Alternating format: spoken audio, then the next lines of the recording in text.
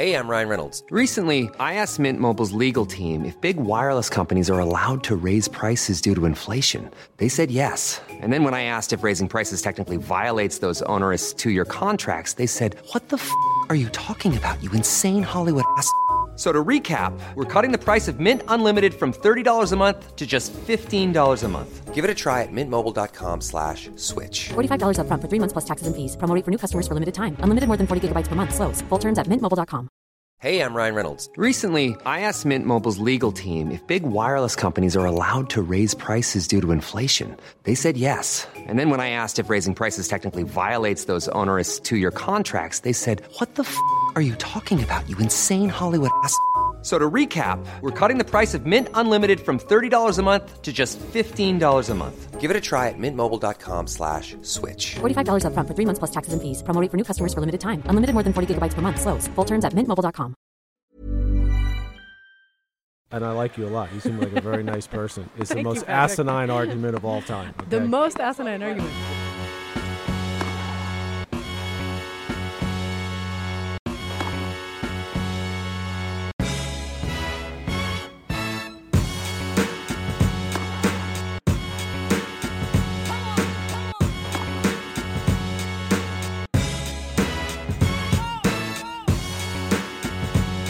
Maybe a smoothie, yep. You made it. Yep, made it with some spinach, some fruit, Wow. some protein, You didn't some shave, though. nuts.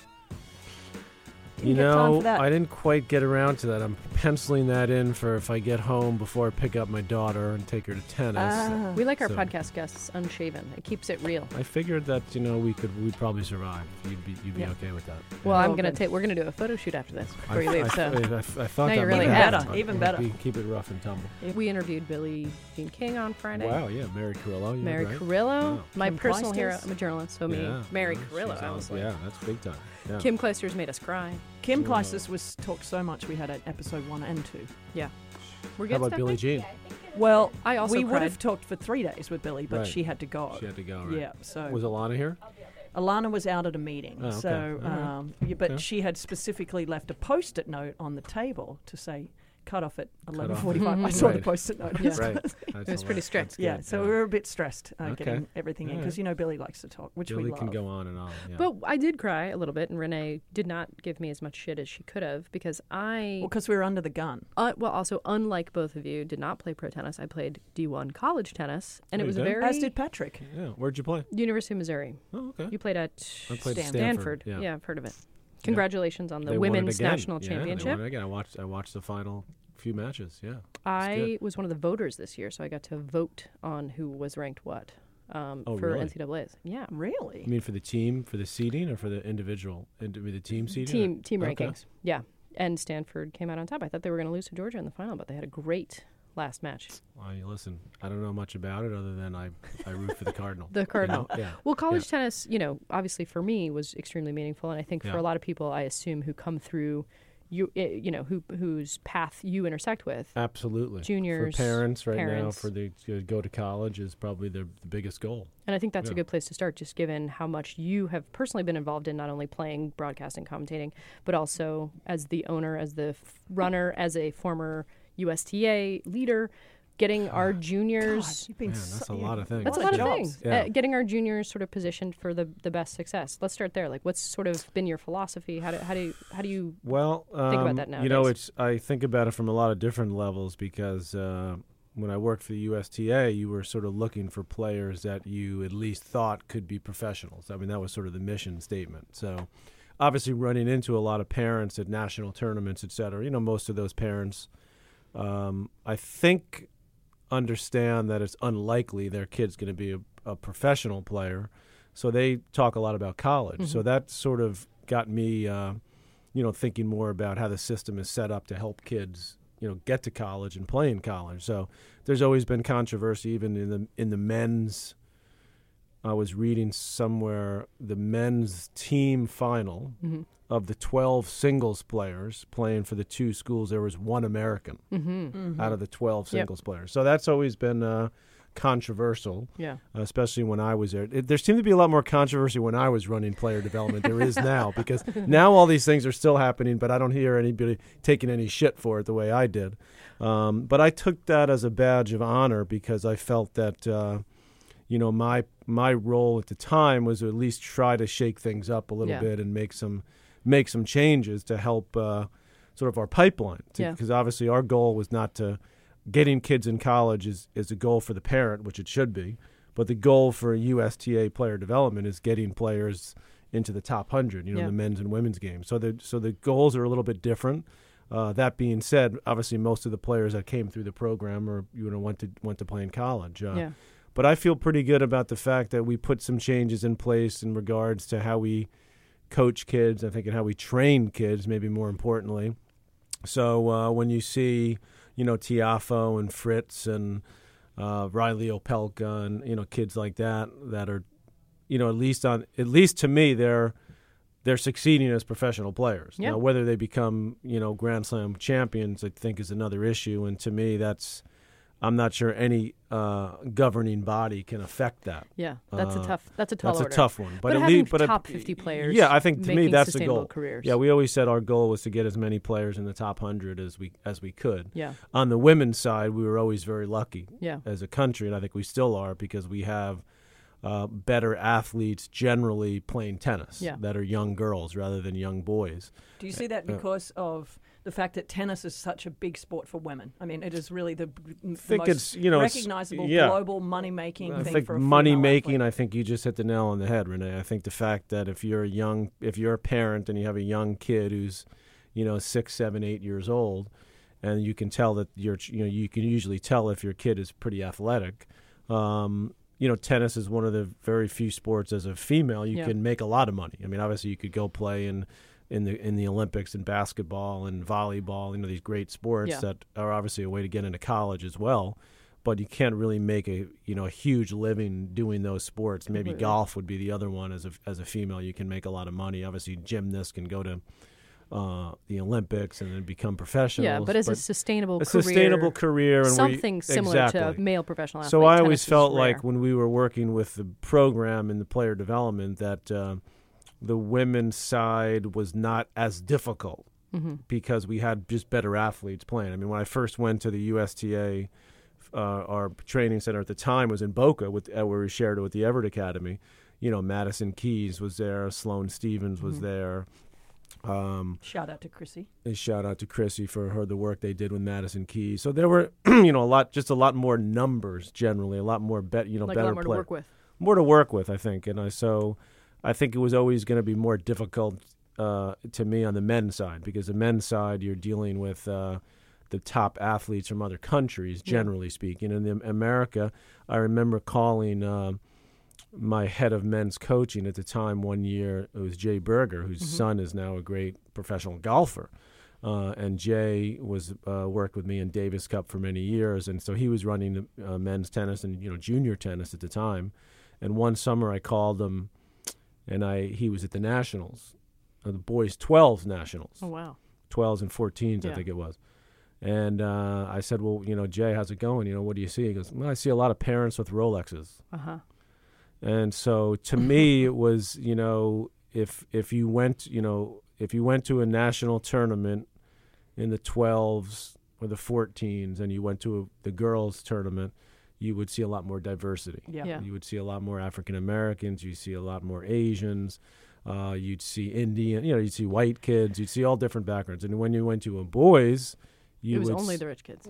Basically, maybe not sure only, but obviously, I'm obviously generalizing to some extent, but I think that's sort of how it felt a little bit. Like, you can get really good at tennis as a young kid if you are reasonably athletic. You take a lot of, hit a lot of balls. Whether you hit against a wall or you hit with a coach or you play a lot, you can get pretty good.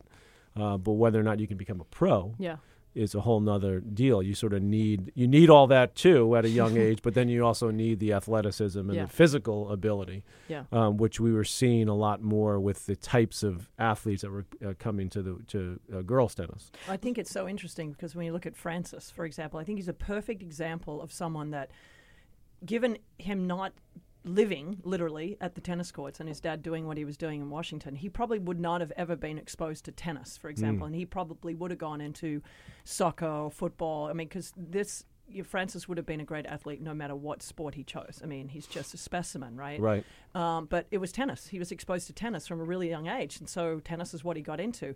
His strokes are not...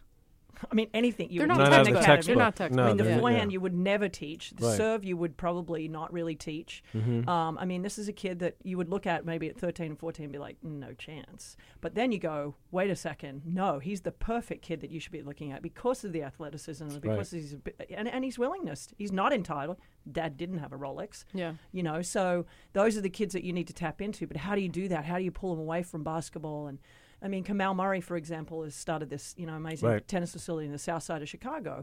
And you're trying to get young black and brown kids to play tennis. And I mean, I think on the women's side as well, I mean, Venus and Serena can take certainly a bow because they're going to bring the Madison Keys to Sloane Stephens and show them that there's that path. Plus, women's tennis is so popular. But with the men, they need that. Francis could really change the sport in some way, at least maybe in this country. As a model. Yeah. I mean, I think he's a great kid. I've known him since he was a teenager, seeing him progress. So he's got a joy about him and a passion for the game, which I think is really probably the most important thing. And working with kids in our academy and just seeing them day after day. So we also have a scholarship program of for kids that are from the inner city that get exposed to tennis, and then it's one thing to get exposed to tennis and show an interest and a proclivity to be decent at it, but then to actually get really good at it takes an extraordinary amount of time and effort, from everybody involved, and obviously including the kid and the parents or parent, depending on the situation. So for Francis, I look at him and I see someone who really loves tennis, loves to be out there. As Renee says, rightly so. I mean, he's got a physique that if you had probably just picked him off the playground, he would have been a center fielder or something. Him in any sport. Or defensive back in football, which are those guys got to be incredible athletes. Yeah, so totally. we're lucky we got him in tennis, and lucky as it turned out that his dad was at that junior at College Park, the Junior Champions Center there. And he developed well, but he was, again, they developed him. But when we were with the USTA, he was certainly one of our top kids. So we tried, I think, making the overall program better, getting more training out there, working with some of those private academies is something we really tried to do. Let's double down on that just because, right now you refer to the academy. You're talking about the McEnroe Academy, which is part of the Sport Time sort of it's club. It's the John McEnroe Academy, and I can tell you that Patrick does a lot of work. I'm calling it the McEnroe Academy. She's seeing the future. I'm just seeing that, from my standpoint. At a beautiful facility here in New York on Randall's Island. Right. You and I have hit there. Yeah. I hit there all the time. I play USTA matches out there. It's a nice great spot. facility, clay and it hard. Is I saw Venus there a couple weeks ago. Serena was there just right before she went to Rome. She was there for a couple of days. Yeah. Beautiful place. Yeah. Tell me, just because at one point you and her brother were coaching on opposite sides of the fence, him at the private academy and you running USTA, player development.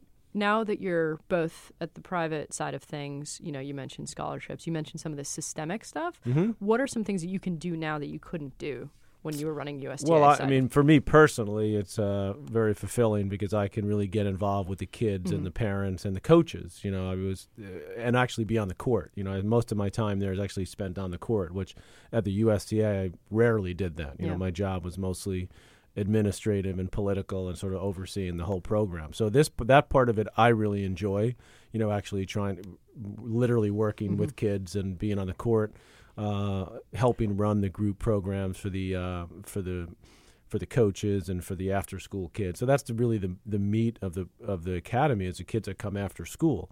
Now we do have a small homeschool program. John's sort of philosophically been against that, in his life, but the times have changed, the world has changed, and kids are just playing more, and kids are doing more to get to this level. So we fight. I wouldn't say we fight about it, but we disagree still quite a bit on how to produce players. Healthy tension. Yeah, healthy. It is actually, and we're actually getting along great. We enjoy it. Yeah. I enjoy that part of it, and now, I'm not going to say I'm totally coming around to his side, but I'm starting to see the method to his madness a little more. After all these years. Yeah, I'm starting to see that, he maybe gets it a little more than I thought when it comes to, just getting kids to actually play tennis as opposed to doing drills and, technique and all that, which I still think is probably more important than it's ever been, because the bar has just been raised by all these players, that their technique is great and their athleticism is great and their ability to actually play the game. So we're kind of talking about the balance between sort of the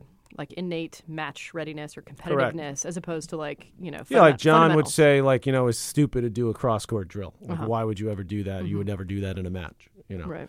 So, meanwhile, Bjorn Borg and Guillermo Vilas, probably did it for 6 hours. Probably mostly what they did. Yeah. So we and Rafael Nadal and, Joke, all these guys. So we sort of go back and forth, but I think there's a balance. Obviously running at a private academy, which has got a for-profit side, and then we've got a scholarship side. So kind of finding the balance between those things is not easy either. Because the club has to stay in business the club has to run and get people to pay to come, which many people do, and pay a lot of money to come. So obviously tennis is expensive. New York. It is New York, and you're dealing with that market. So it's sort of a unique market when it comes to tennis. I mean, speaking personally, what I love so much about living in New York and playing, you grew up here, you grew up in Queens. Playing here now is not easy. It's very, very difficult. I don't know. I wandered onto the West Side Highway courts yesterday at 4 o'clock. I played twice in pretty the good. FDR. Wow, that's pretty good. No, but just in terms of I don't have a real job, so I understand. You have a little more flexibility. The post 5 p.m. time is a little bit. It's a little different, but generally space is at a premium. It's my expensive. guess is you're not up like at 7 in the morning, Renee. Yeah, usually sleeping in a little bit. Unless I got to change the car from one side Patrick, to the other. I've tried to get her up and at him. Caitlin always is trying to get me to hit at like 8. I'm like, dude, and then it's late for me. I've got Kirsten a 5-year-old. Gillibrand, who I'm friends with. She's a nice tennis player too. She's a very good tennis player. She's like, hey, do you want to hit at 7? I'm like, is that a question or is that? Because the answer would be, please. This literally happened the other day. She's like, do you want to come and work out at 6:45 at the gym? And I looked at her like with this face, and she goes, or drinks on Saturday night. I go, I'll take second that. option, please. Yeah, that'd be much better. Most tennis players don't usually do a lot before 9. Other than you, but you have kids. I remember going to Spain with my first tournaments. I played in Madrid, and I remember getting there, and I was all gung-ho, it's going to play. And this was it was a smaller tournament at that time. It wasn't like the Madrid Open. And so I went to all the guys. I was the only American there, all the Spanish guys and the European guys. I said, hey, anyone want to, can we practice? Anyone want to practice tomorrow? Because I was still on jet lagged. 9 or 10. They looked at me like I was, what are you crazy? Nobody's going to be there before 12. So I slowly got used into that European, mentality. Spanish mentality. We practiced from about 1 o'clock on because we're not going to bed till about 3. So you're saying you want to get Nadal if you get him. You want to get him early. First match at 11. Get him early. You might have a chance to win at least one set. At least set. a couple games, maybe. Actually, I want to talk about that with you because what's your thought process on? We're totally tangenting off what we were talking about, but 5-set men's tennis in Grand Slams. I'm a little torn by that because I do, I like the epic matches that have been 5-setters, but there's also been epic matches that are 2 out of 3. I do think that when the rules of tennis were made, that somebody was smart enough to think that best of 5. Tennis is a game of skill, number one. Mm-hmm. Skill is the most important aspect of tennis, okay? You could be the fittest person on the planet, but if you can't time the ball, you have no chance. Of course. So, but I do think that fitness is a part of it as well, and I think that going 5 sets is a little more of a challenge in that respect than 2 out of 3. Now, that being said, the Olympics, for example, was 2 out of 3, and there were some of the great matches of all time in the Olympics. And I did not, my daughter, who's a reasonable junior tennis player who just turned 13, at one point said to me in the last, 18 months, Dad, how come men play best of 5 and women play best of 3? Now, what would my answer be to that?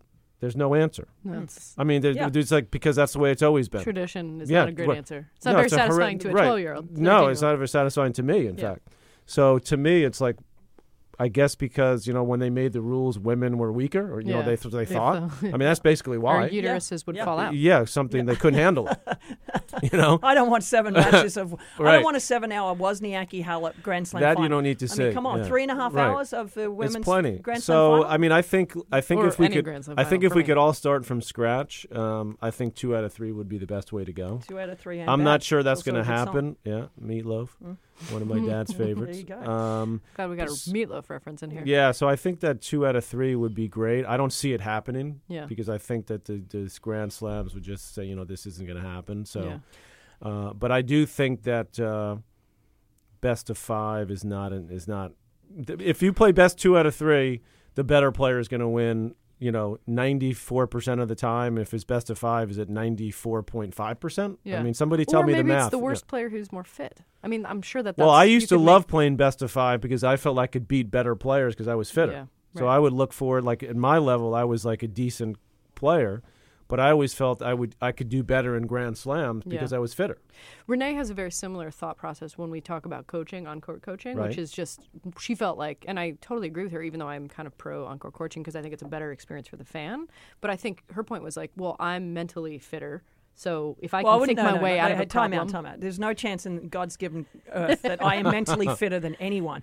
I was mentally smarter than, tactically smarter than a lot of players. So you sort of took, by allowing a coach to come down and talk to a really dumb player, and there's a lot of really dumb players that hit the ball exceptionally well. I mean, Mary Pierce once said to me on doubles court, okay, Stubbsy, tell me what to do because I'm the dumbest, best player you've ever played with. Literally, verbatim. Because you gave her a game plan and she could, execute it so beautifully. But she might not come But to she that wasn't on her one. own. Yeah, it was a bit harder for her to work out what to do. But I didn't have the strokes of Mary Pierce, but I actually had a decent mind for tennis. So you took away a strength from me by bringing a coach down to be able to tell a player. So originally that's why I didn't like it. Now working in TV, we love it We because see we what can it hear what's gives to going on. fans, right. So I think now it's time to just throw the spanner in the works and let's have on-court coaching at all times. The reason I brought that up, to kind of tie together what we were just talking about with 5 setters back to sort of the conversation we were having before about academies and the USTA, which is, you are a very unique person in the sense that you have, I wouldn't say equal accomplishments. I mean, your accomplishments on the tennis court are pretty profound, but you have had a ton of experience in the coaching and sort of administrative side, certainly the broadcasting and journalistic side, and also the playing side. And so from that perspective, and you're a parent of children who play tennis. Girls too, which is really not an insignificant fact because they're the ones who most often bump up against the sort of, I would say, worst parts of our sport, which is some of these traditions that are a little hidebound. Right. So I'm curious to see, we can talk about it in a number of different ways. Maybe it's 5 sets, maybe it's coaching, maybe it's, the way tournaments sort of reward Grand Slam points as opposed to emphasizing the day in, day out of the tour. But how much does tradition sort of generally hurt tennis as opposed to help it, do you think?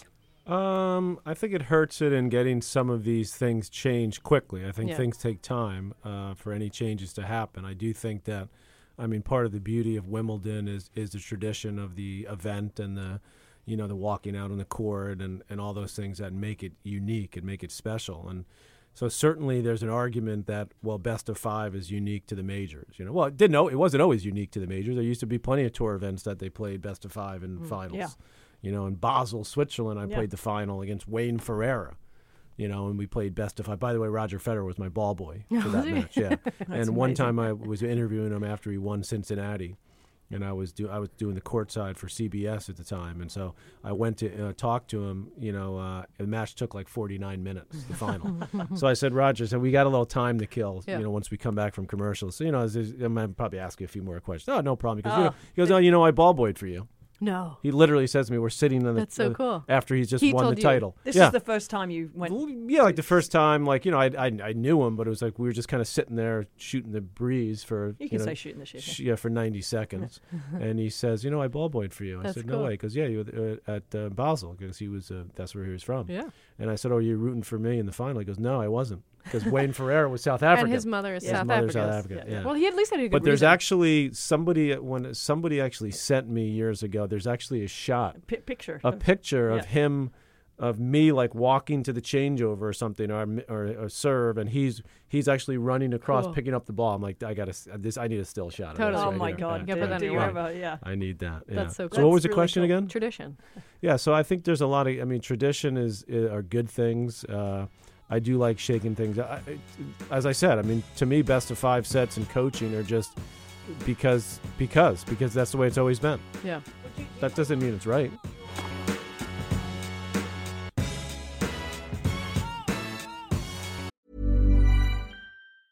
As a person with a very deep voice, I'm hired all the time for advertising campaigns. But a deep voice doesn't sell B2B, and advertising on the wrong platform doesn't sell B2B either. That's why if you're a B2B marketer, you should use LinkedIn ads. LinkedIn has the targeting capabilities to help you reach the world's largest professional audience. That's right, over 70 million decision makers all in one place. All the big wigs, then medium wigs, also small wigs who are on the path to becoming big wigs. Okay, that's enough about wigs. LinkedIn ads allows you to focus on getting your B2B message to the right people. So, does that mean you should use ads on LinkedIn instead of hiring me, the man with the deepest voice in the world? Yes. Yes, it does. Get started today and see why LinkedIn is the place to be to be. We'll even give you a $100 credit on your next campaign. Go to linkedin.com/results to claim your credit. That's linkedin.com/results. Terms and conditions apply. Hey, I'm Ryan Reynolds. At Mint Mobile, we like to do the opposite of what Big Wireless does. They charge you a lot, we charge you a little. So naturally, when they announced they'd be raising their prices due to inflation, we decided to deflate our prices due to not hating you. That's right. We're cutting the price of Mint Unlimited from $30 a month to just $15 a month. Give it a try at mintmobile.com/switch. $45 upfront for 3 months plus taxes and fees. Promo rate for new customers for limited time. Unlimited more than 40 gigabytes per month. Slows full terms at mintmobile.com. Do you also think that, I mean, I don't know if this would happen, but if you made it best of 3 in slams, maybe you have the final be best of 5 or the semis be best of 5. Yeah, maybe the quarters on or something. You could, something like that. But I also think that men, I think we might see a few more of them playing doubles if that was the case. I disagree with that. Okay. I don't think they would. I think it would be nice to think that they would, but I think there's too much on the line at the majors for them to do that. And it's not even physically. It's just there's too much. It's scheduling. Yeah. They're not going to want on their day off, between the semis and the finals. They're Come going to back, want to have their play routine. a thing. Maybe they had a tough 3-setter. Yeah. They could have a tough 3-set match, just like not as tough a 4-set match. So I don't think that would happen, but I don't think that's the reason why it should be considered to go to best 2 out of 3. I just think that mine is entertainment time. I mean, entertainment I'm a time. tennis purist. Yeah, exactly. You and I, and we sit there in the green room sometimes at Wimbledon waiting to go and do some work, and it's like, oh my God. Sometimes we sit there and we're like, I cannot believe this match is still going, or it's like.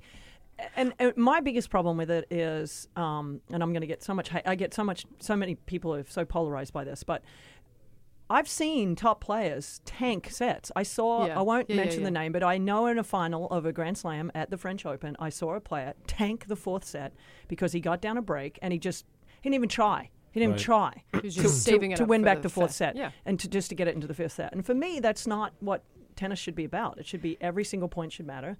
Certainly wasn't Rafa because we know that even if he was down 5-love, he'd still be trying. But I've seen players tank sets just to get. By the way, that's not true. He would throw it if he were. I've seen Nadal give points away. But that's my. I have a problem with that. I don't think that has anything. To me, that's not a good enough argument for getting rid of best of 5. Because if I win the first set 6-1, and I'm down 4-0, 30-love. I might tank a couple of points to save, for the 3rd set. Yeah. So I don't. To me, I don't. But if it was best of 3, you would never do that. I might do that if I were down 5-0. Well, 5-0 maybe. I Okay. mean, I know what you're saying, but you know what I'm saying. I think it's it to me. What you said, the entertainment value is more important. The entertainment meaning, it's a lot of times you're watching, just Djokovic at the U.S. Open. It's 6-1, 6-1, 3-0. Yeah. And you're just like, when this is match this? should have been over. Yeah, I already. mean, how is this good for anybody? Yeah. Where you could bring it, but the problem with tennis is that we're so set and like we've got 2 matches at night. We got a men's and a women's. Oh, we got to have the women first this time, or else it's unfair. Oh, we got to have the men second. Whatever. Oh, it's not fair for the men. Then and during the day, we need 3 matches on center court. So I think you have to look at like the whole way the scheduling is put out there, because now in the second week of majors, there's not that much product for the fans. Right. Okay, so that's part of it. The first week, it's there's so many matches, so 2 out of 3, no problem. And the second week, if we have a 2 out of 3 set match and it's a one-night match and people are paying $525 for their seat, and it's 6-2, 6-1. Yeah. So it's like the whole nature of the. Maybe they would watch doubles. Probably not. They would probably not watch doubles. Getting a distinct anti-doubles vibe Oh, from you. I'm an accomplished doubles player. Well, Patrick, I was come on. much better in doubles, but people don't care about doubles. I mean, Yeah, Do you think they could? I mean, we saw the final of the mixed doubles at the U.S. Not Open really. last year. Yeah. I mean, I think they could if it was a Williams's and Federer. Like in the Yeah. Laver Cup, we The did Laver that. Cup was because amazing. because it's quick and Yeah. it's the best players Right. playing. Yeah. So now, if to Stubbsy's argument that let's get the singles players to play more doubles in the majors, there's only one way that's going to happen, or there's 2 ways: Mandatory. money and points. Yeah.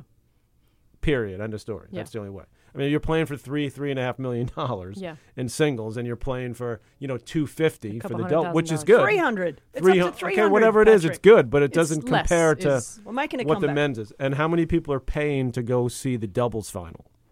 Well, Fans. that that's the other problem. That argument, I feel like, is sort of a circular issue where it's like, well, the men sell more tickets than the women. You're like, well, not always, and also the combined events do better. But more like if you market and you promote, and also keeping in mind people more. That's total BS. I think it's totally true. No, market and promote. We've been talking about that for 50 years in I tennis. think more people play doubles. So what? And more people want to watch Nobody doubles. plays. If it's Nobody talked plays about. football. What do you mean? Who plays the NFL football? No longer anybody letting their kids have Okay, a but who watches contact NFL helmet. football? Everybody. Yeah. Well, no. So the idea that people play don't. doubles Well, I do Dying- sometimes. means I they mean- want to watch doubles Yeah. is, and I like you a lot. You seem like a very nice person. It's the most asinine argument of all time. Okay? The most Hey, that's why we asinine like you here. Yeah, Yeah. it We have just these makes great absolutely no sense. Yeah, I I mean, 'cause I would I- love to see it marketed and promoted, and to see. I mean, you may. The it Bryan sounds brothers like are you marketed and promoted. I mean, they're great for doubles. But people still Are don't the Bryan brothers watch great them for on doubles? TV. Yeah, I mean, if they're playing Nadal and Federer, people that's, might watch. There you go. Okay, but I do we think just, I do think it does come down to just visibility, though. I mean, it does. So if you put because- Mahout and Ayers Herbert, who's Hughes Herbert, that people care if they're on TV more. Nobody cares. No, I think if you put Or Mahou with, give me you some know, of the doubles, top Tsonga. women's doubles teams. No. Stubbsy. No, give me some of the top women's yeah, well, doubles that's teams. part of the problem because Well, but no, tell me- actually, if I will say if this. we Paul marketed, Malakar and okay, so if Peshka. she's a nice person. Sure, I've met her. I'm sure. So if we market her, like people are going to care. No. I'm not talking about marketing the doubles players. I'm talking about marketing doubles as a viable thing to watch. No. You're so you're wrong. so You're asinine. wasting I'm so time. asinine. All right. No, Yeah, you're I'm wasting I'm your just time. making asinine. We need to think of other Clear things the- like clear the schedule. coaching, scheduling. Yeah. 2 out of 3. What I about like that Hopman discussion. Cup? What about Laver Cup? I mean, they're great. What about Davis Cup? Laver Cup. I Hopman mean, Cup is no longer. any it's true. team event, you can get the interest like we got in Laver Yeah. Cup and in Davis Cup. Where the people come together is Yeah. awesome. What do you But think what of were they Billie coming Jean's? together I love the Hopman Cup. I mean, Wait. to me, that was one of the great Yeah. things this year. Yeah. But what it were was they great. watching? What about They were Billie watching- They're Jean's? watching Federer They were watching doubles. and Serena. Yeah, but they're watching doubles. They're Yeah, watching but they Federer. were watching. Sure, Okay. but I think those both can. be Federer true. and Serena. That's what Yeah. they're watching. Yeah. They're Of not course. watching who did Bencic and Tiafoe. Who we love both of them. They're Yeah. great, Yeah. great young talents. But Yeah. nobody's watching Well, them. you've got the two greatest players of all time on the court together. Yeah. We'd never had that playing against. But I each do other. It's think pretty the awesome. team- Yeah, my Yes. mother-in-law called me, who doesn't know what to look about tennis. She said, "Is Roger Federer playing against Serena Williams?" And I was like, "It's a little more complicated than what you just said, but in essence, yes." Right, that's what's happening. Well, what do yeah. you think of Yeah. Billie Jean's idea? Because we spoke to Billie, and Billie said that college tennis should be like a team tennis format, and have them all on one court, and have them going at it, rather than her biggest problem is you've got 8 courts going on. How are you Simultaneous. going to be Yeah. focused I'm on not. one? I'm not opposed to that at all. I think She's that, like, yeah, I it would think be the that's- yeah. third biggest sport in college if we did that. Well, I love her optimism, but I don't think that's a She's bad had some idea. crazy ideas. Yeah, so. I know. But some of them are coming around. look at- People are finally coming around Look to at it. her. So Yeah. I think tennis. One of the great things about tennis is that men and women can play together. Yeah, I do too. And can compete. On an equal playing field. So there's no other sport that really has that. I mean, golf, okay, but But golf. tennis, Is golf a sport though, Patrick? No, it's a golf's game. It's a really hard game. Yes. Incredibly No, hard. difficult. But I'm glad we I at have least this agree argument on Yeah, that. with so my- finally I have we this agreed on argument with my something. golfing 31 friends. minutes in, we agree. Golf is we the agree. pits. All my golfing friends, they're like, it's not a sport. Until okay? they're And running if towards John the ball. Daly is playing golf, it's a game, okay? Yeah. Let's just... But no, you got to be pretty darn talented hey, to do it's it. it's a bloody No, hard you got to be sport. hard at darts too. But I'm just But, saying it's you not know. a sport. It's a game. Thank you. College tennis is awesome. It's been through a lot of Yeah. changes. It continues to go through them. So I would look at that. Yeah, Well, I let me think ask that's a you- fun idea. Yeah. Let me ask you maybe a less controversial question Okay. than our now profound rift over doubles. Well, I think we'll get through it in our relationship. Yeah, I think we will. We'll be fine. We'll be fine. evolve. Yeah. But let's talk about college tennis just for a little bit. Stanford Cardinal, Missouri Tiger. Right. What?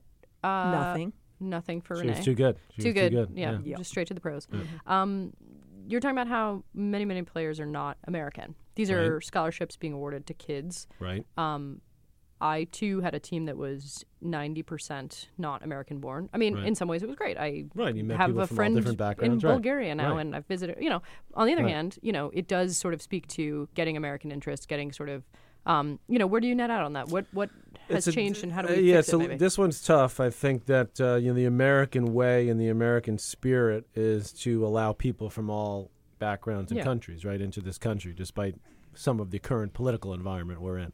But in Yeah, it could be general, changing. Yeah, in general, that's sort of been the American way. So if you're going to say, we need to put a cap on the number of scholarships per team, Yeah. I think that would be probably a reasonable, bargaining tool. I mean, a reasonable way to go. Yeah. Because I do think that having an entire lineup of foreign players is it's, as an American, it's hard to see. At the same time, you might have the orchestra band of and the violinists might all be foreign in a college orchestra or something, or ballet school. Less scholarships at stake, but yes. Yeah, so I think that there's some merit to looking at. Obviously, when I was at the USDA, it just got pounded. I was going to say this must And I have was been like, well, a there's big nothing issue. the USDA can do about it. I mean, Yeah. other than put some pressure, excuse me, on the NCAA. But the NCAA is running a multi-billion-dollar company. They could just cap it. Maybe have Maybe three three per team, something like that. Uh-huh. or at least you have the quota is 3 Americans on your team. You know what I mean? Or Yeah, you something can like reverse that. the quota. No, I do yeah, I agree mean, with because that. it does. We had a piece on it in the magazine, a couple of a neutral. I mean, just sort of kind of talk through, Right. some of the intricacies of having this conversation. But I remember it very well, thinking to myself, well, if I had not had any, as a kid growing up mostly in America, maybe I would have gotten to a better school, but I shouldn't have. Do we know if other college sports have that? Do they have quotas? Because I know that I've seen the numbers. There's That's a good question. Tennis is, I think, at the moment, one of the highest percentage of foreign players. Yeah, I was going to say I don't see a lot of baseball teams, football teams, No, because basketball basketball, teams. Yeah. But imagine for a second, if you could, that 70% of the Duke and North Carolina basketball teams were foreign. Yeah. Imagine that. Just so like if it were soccer, Yeah. for example, and Europe didn't have a professional system the way they have. So you're basically a professional soccer player. At 12 Yeah. or 13, you go to one of the clubs. Would March Madness still be the product it is? Yeah, I mean that's the a thing. good I mean, I question. think it still would be popular because the NBA is getting more and more foreign players. Yeah. But I think that because you can still kind of go to the team Yeah. part of it, you can still say, I'm still going to root for Stanford, even if they've got a couple of foreign players on Yeah. their team. I'm still rooting for Stanford. I'm not really Right. rooting for the individuals on the team. But the other sports, I don't think have the same kind of numbers I that don't think it's tennis come does. up, no. Some have them. Some are pretty close because I remember seeing some stats, and there's a few sports that have quite an influx of foreign. Probably fencing, if I had to guess. I'm just- Fencing might be Gymnastics. one. Swimming. Hey, I Yeah. want to ask you because we have you limited time because you got to be a dad today too. You Gotta got go to pick pick up up my your girl. daughter. You Yeah. got to come back in the city, Yep. do something for Yep. ESPN. What's your favorite memory, like tennis match? Me personally that I you- played. Yeah, you did play, Patrick. I did play a few good matches. few. I probably the most, believe it or not, probably the most proud of a match that I lost, which was to Boris Becker at the quarters of the U.S. Open because I had beaten him in a major in Australia before. Actually, I lost to him in the semis of the Australian, which was my best performance in a Grand Slam. But when I played him at the U.S. Open, I'd been working for a time with a new coach named Dickie Herbst, who was now a great buddy of mine years later. And his last name is Herbst. Herbst. Oh, Herbst. Yeah, H-E-R-B-S-T. Yeah. Anyway. So anyway, Renee's here for the highbrow. He sort of helped me get, like, I was a 50 to 70 player kind of thing, and he said, he inspired me and helped me become like a top 30 player, and maybe even arguably for a time playing even at a higher level. So I played Becker in the quarters of the Open, and I was playing as well as I could play, I thought, and I lost the first two sets. It was like 6-4, 7, close, but I was playing really well. And then I remember sitting down in the change room in the beginning Thursday. I said, "What the f?" I'm not going to curse, even though it's a podcast. Okay. I said, I'm playing. I said, I might as well try to do what my coach has been telling me to do, which is, play with a little more, play bigger. For me, I was a counter puncher, so play bigger, try to hit a little bigger, go for it. Yeah, go for it a little more. So I was like, screw it. I mean, what do I got to lose? I'm down 2 sets left. So I started going for it, and I win the third set. And, crowds going crazy. It's an afternoon to the night. It's for me the best experience because I was a local kid and I was finally having a good U.S. Open. And I ended up losing in this 4-set tie break. But I believe I had a set point or two to get it to a fifth, And so I just remember saying, that was if I had maybe started the match like that. Yeah. Who knows? Even though Becker was playing at the top of his game. Of course, yeah. I said, maybe I could have won it. But at least I did it. So why didn't you listen to your coach then? I mean, come on. I did listen. It just took me a little while. Maybe I needed him to come out in the changeover and say, "You're playing well, but you're still losing." A pussy. Yeah. So don't be a get the coaches out there. Yeah. Well, that's what's so great about tennis, right? Like, we're all confronting our own mental interior at all times, usually by ourselves. Did you take that away from that match? Like, okay, I'm gonna go. I can find this place of aggression, or I can find this place of courage I certainly more. tried. Yeah. I mean, I wasn't that natural of a player in that way. So, but it was just a great experience to be able to see that the work it paid off. And tennis, like you said, tennis is tough because you can play great and you just play someone that's just better. Yeah. That's just physically better than you. Okay. Worst moment. Toughest loss. Obviously the loss of Connors was the toughest loss when I was up 2 sets and love 3, love 40. But who remembers the details? I mean, we had a story about it in our last issue, so that was the one that people remember, and I remembered. It was certainly a gutting loss. At the same time, I did learn from it. I came back and won a lot of matches, and I was down 2 sets to love in my career, which nobody knows about, but I know about. Yeah, that's what matters. So that was. People still come up to me and say, I was at that match and I was rooting for you. I said, but you were awfully quiet. Because I didn't hear anybody. You and the 10 other people. Yeah, right. And my family. Right. That was pretty much it. Oh, my God. Did he say anything to you at the net when he beat you?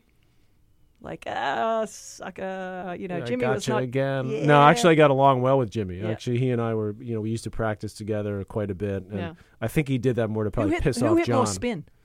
He had a little more spin on the forehand, a little more slice. Yeah, but he could drive through it a little better than me. But that's interesting. So he had a more antagonistic relationship with your brother. Than you. Yeah. I mean, obviously, I think that's pretty well documented. I think he liked to practice with me because it would maybe piss John off. Maybe, yeah. So it was another way to get under his skin. But he had my game was more similar to Jimmy's game than it was to my brother's game. Yeah. Nobody could play like John, so my game was a very poor man's version of the way Jimmy played. Try to take it early, better backhand. Yes, but you guys were rally players. Yeah, rally players. Big serves. Yeah, big, huge serves, right. Yeah.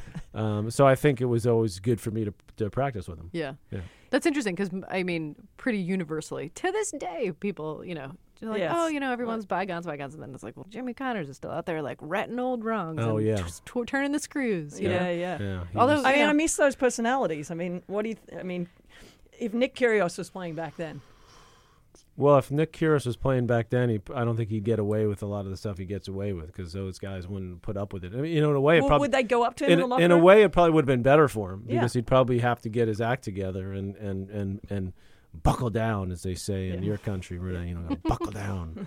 But in fact, for some reason this morning, before I came, I turned on some Australian bloody Oh, hell. and they were just blasting it. Oh, This woman was she was horrendous. She was saying, because the Greeks coddle their kids, and I'm like, What? Can you say this on television? Like, she was actually said it was like a national show. Mate, Wait, what are we talking about? we're About talking Kyrgios. Australia. Australians It was are- an Australian they're talk show. brutal. Yeah, it's brutal. And They're they were brutalizing Kyrgios for his behavior. Yeah. Oh, he's You terrible. don't have a lot of PC in Australia. Yeah, no, I've seen that. Yeah. I mean, but especially anyway, on the sports shows. But they're- I they're happen to rough. like Nick Kyrgios as a person. Having Me spent too. some time with him Me in too. Laver Cup, and he took up the wrong sport because he's really a team guy. And, Basketball would have been a great fit basketball. for him. Well, you say that, but oh my God, is he a great tennis player? He could be Holy a shit. great tennis player. He's not a great tennis player. Yeah. Because he doesn't have the whole package. Yeah. So he's got a lot of great skill, and he has a lot of physical ability, but he is not a great tennis player. Compare him a little bit because obviously no one knows John like you, but I mean, John was obviously so famously remembered for his outbursts on the court too, but he was such a great player. Compare those two a little bit. Like obviously, the John's results were incredible from the age of 17, 18, 19. I mean, he was winning slams. Like, is there any comparison? Just because they were both so volatile on the court sometimes. That's to me, that would be where it would stop. Yeah. Because when you look at the competitor that John was and still is, in fact, at 60, I played with him the other day. He's pissed if he loses, a baseline game. But John had a way of using his volatility to his advantage. People thought he used it to the disadvantage of his opponent, which happened, I think, a few times. But generally, he did it because he was pissed at himself and he wanted to play better. Yeah. Kyrgios kind of does it as a way out, Yeah. to get out of the situation and whatever you could analyze, psychoanalyze why he does it. At the end of the day, it is what it is. He does. That's what it the is. pattern, yeah. Yeah, and John was in addition to they both have great tennis IQs. Yeah. Kyrgios understands the game extremely well. But he doesn't. He's extremely lazy when it comes to when he gets to the net. He stands straight up and he doesn't use his legs. I mean, so he just John. If you look at the way he played and his shot selection, etc., was impeccable. Yeah. He hated, and this is what I say about great players. He hated losing more than he loved winning. I think you've got to hate losing more than you love winning because everybody loves to win. No, I would agree with that. But I think also he just had a very natural competitive side, and he also liked to put on a show in a way that was, Kyrgios puts on a show just because he doesn't think the tennis is enough for some reason. I think it's similar to what you were saying. I mean, again, it's easy to psychoanalyze, but I think he does it because it's a way out. Because it's a way of making it not about the tennis, which is, I think, something. Yeah, I mean, I think if he tried his ass off all the time, Yeah. and then he did between the legs and some of that stuff, like everybody would really love it. Yeah. Be into it. I know you can The see how problem it is, could be so it could good be for great, tennis. but the problem is he just doesn't know how to balance it. Yeah. If there were best of three at Grand Slams, do you think he would really contend? No, I don't. Absolutely. You think not. this would be no matter what No the way. situation is? No chance. No way. Because it's just not. He's not mentally strong enough. It's just not. It's To physical get through is 7 part, matches. Yeah, physical is one part of it for sure. Yeah. And if it were lightning fast indoors or grass every tournament, then he would have a shot. But You think the problem it would persist? Kind of absolutely, no matter where it was. Absolutely. I mean, he knows he can't hang for 5 sets. I mean, so that's like a gimme. So that's too easy to say he's not going to do it. But I still don't believe in a physical 2 out of 3 set match against those top guys that he could handle it. Yeah. Let's go, just because we only have 1 or 2 questions left, but I want to get to, turning all of your lifetime of experience, your ideas into now the next generation for yourself. You have kids. You mentioned your daughter plays. What she's trying to say, are you a nightmare tennis parent? Are you a nightmare probably tennis my parent? daughter would say so, but Are no, you? I don't think so. No, I'm pretty. You're I'm not pretty, breaking a clipboard over No, me on the I'm sideline? pretty calm. Have you met Yeah, Patrick? Yeah. No, I'm pretty. It's No. He is not John. It is hard sometimes to watch, but at the same time, it's nice to watch them. Want to do something. That's number one. So my other daughters are into dance and ballet, and they love it. So as long as they're doing something they love. If my dad said to me years ago, if you don't want to. I'll still love you tomorrow if you decide not to play tennis. I'm not sure if I really believe that, but with my dad, but that is the truth. I mean, I think that's the way you have to look at it. So as long as she wants to do it and she's enjoying it, I think what I've realized through this process with her and even working at the academy is how freaking hard it is to get good at tennis. Yeah. That's what I really realized. And I realized that it's, the amount of time and repetitions that it takes. And for me, passion. Yeah. And for me, it was mostly hitting against a wall. Yeah. And then it sort of brings me back to those memories. And then I look at not Never just beat my the daughter. wall. Never beat the Yeah, wall. but then I look at these kids and I say, how could they miss that shot? Like, that's such an easy shot, like a short ball high to the forehand. I'm like, actually, that's not an easy shot. Like they've never done that because they're just sitting at the baseline hitting the same forehand. So that's a whole different shot. And do you think it's harder to get good at tennis than it was when you were a kid? Because of No, I don't think it's specialization, because of harder, the but I think that athleticism, no, I think it's too one-dimensional now. I think that is. I agree with I that, think but- that because the way our society's set up, everybody is programmed. So even at our academy, it's like you come in for your 2 hours, you get your 1 hour lesson. You got to get to your tutor, you got to get to your dance class, you got to get to your homework, and so I think. In our day, I would just go to the club and hang around the club. Yeah, and I'd find somebody to play Your with. day was relatively unstructured. Exactly. Yeah. And I'd go, my parents weren't worried about me. They weren't, we got to go pick up Patrick. They'd call the neighbors, they send him home. I was on my tricycle. Me too, on my bike. Well, hitting on the wall. Well, I didn't have a tricycle for I hours. wasn't that young. So No, I just think hang out I at the think course, that's yeah. I think the whole society has changed. So that sort of that free time, that creativity time, that alone time is harder to find. There are two things I want to get across before we have to let you leave and go and pick up your kid. Thank you. But one thing, first of all, I want to put this on the record. Patrick is the greatest dad. Like, literally, I work with him at ESPN, and we sit around a lot. We sit around a lot waiting for matches to end, and he takes every opportunity to FaceTime his My girls. girls are the best. And when I tell you he becomes like... Girls rule. He becomes the cutest dude. And he doesn't care who's around. He's like, hey, what do you call your daughters? Well, they all go by their nicknames, V, Juju, and Dai Dai. Yeah. He's like, hey, Dai Dai. Hey, Juju. I mean, it's amazing. Like, and he doesn't care who's listening or what's around. He's the greatest dad. No. But I watched an HBO Real Sports the other day. I don't know if you saw it, about Norway. And they had this incredible run at the Winter Olympics, right? They won more Olympic I didn't see medals it, but interesting.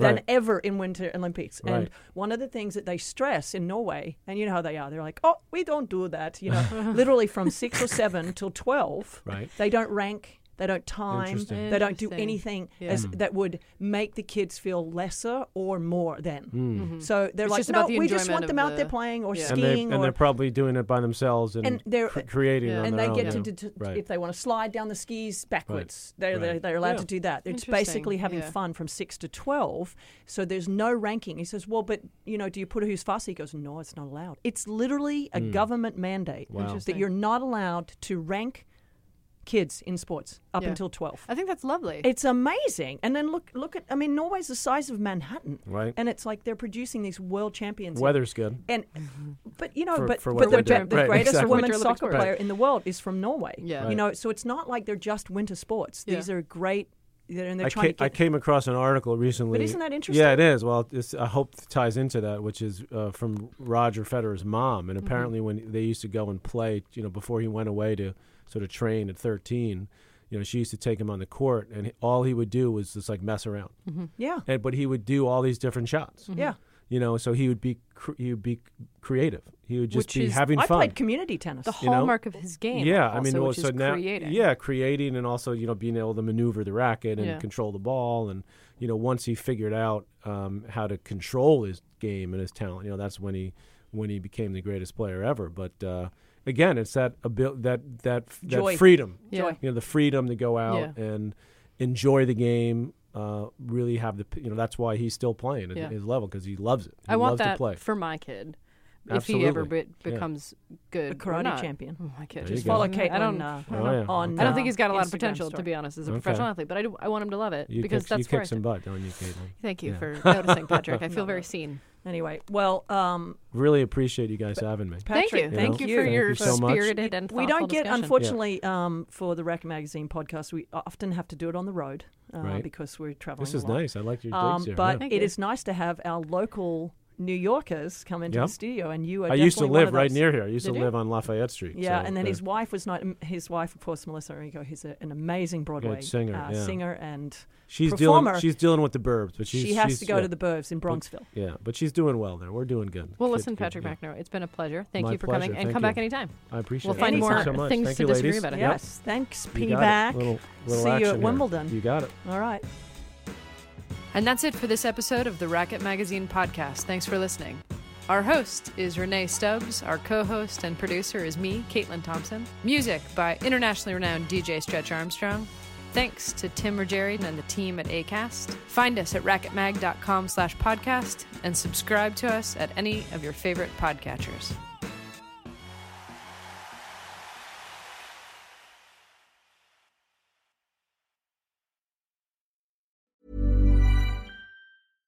Subtle results, still you, but with fewer lines. Botox Cosmetic, out of botulinum toxin A, is a prescription medicine used to temporarily make moderate to severe frown lines, crow's feet, and forehead lines look better in adults. Effects of Botox Cosmetic may spread hours to weeks after injection, causing serious symptoms. Alert your doctor right away as difficulty swallowing, speaking, breathing, eye problems, or muscle weakness may be a sign of a life-threatening condition. Patients with these conditions before injection are at highest risk. Don't receive Botox Cosmetic if you have a skin infection. Side effects may include allergic reactions, injection site pain, headache, eyebrow and eyelid drooping, and eyelid swelling. Allergic reactions can include rash, welts, asthma symptoms, and dizziness. Tell your doctor about medical history, muscle or nerve conditions including ALS or Lou Gehrig's disease, myasthenia gravis, or Lambert-Eaton syndrome, and medications, including botulinum toxins, as these may increase the risk of serious side effects. For full safety information, visit BotoxCosmetic.com or call 877-351-0300. See for yourself at BotoxCosmetic.com.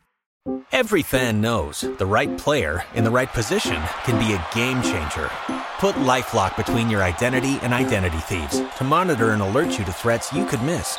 Plus, with a U.S.-based restoration specialist on your team, you won't have to face drained accounts, fraudulent loans, or other losses from identity theft alone.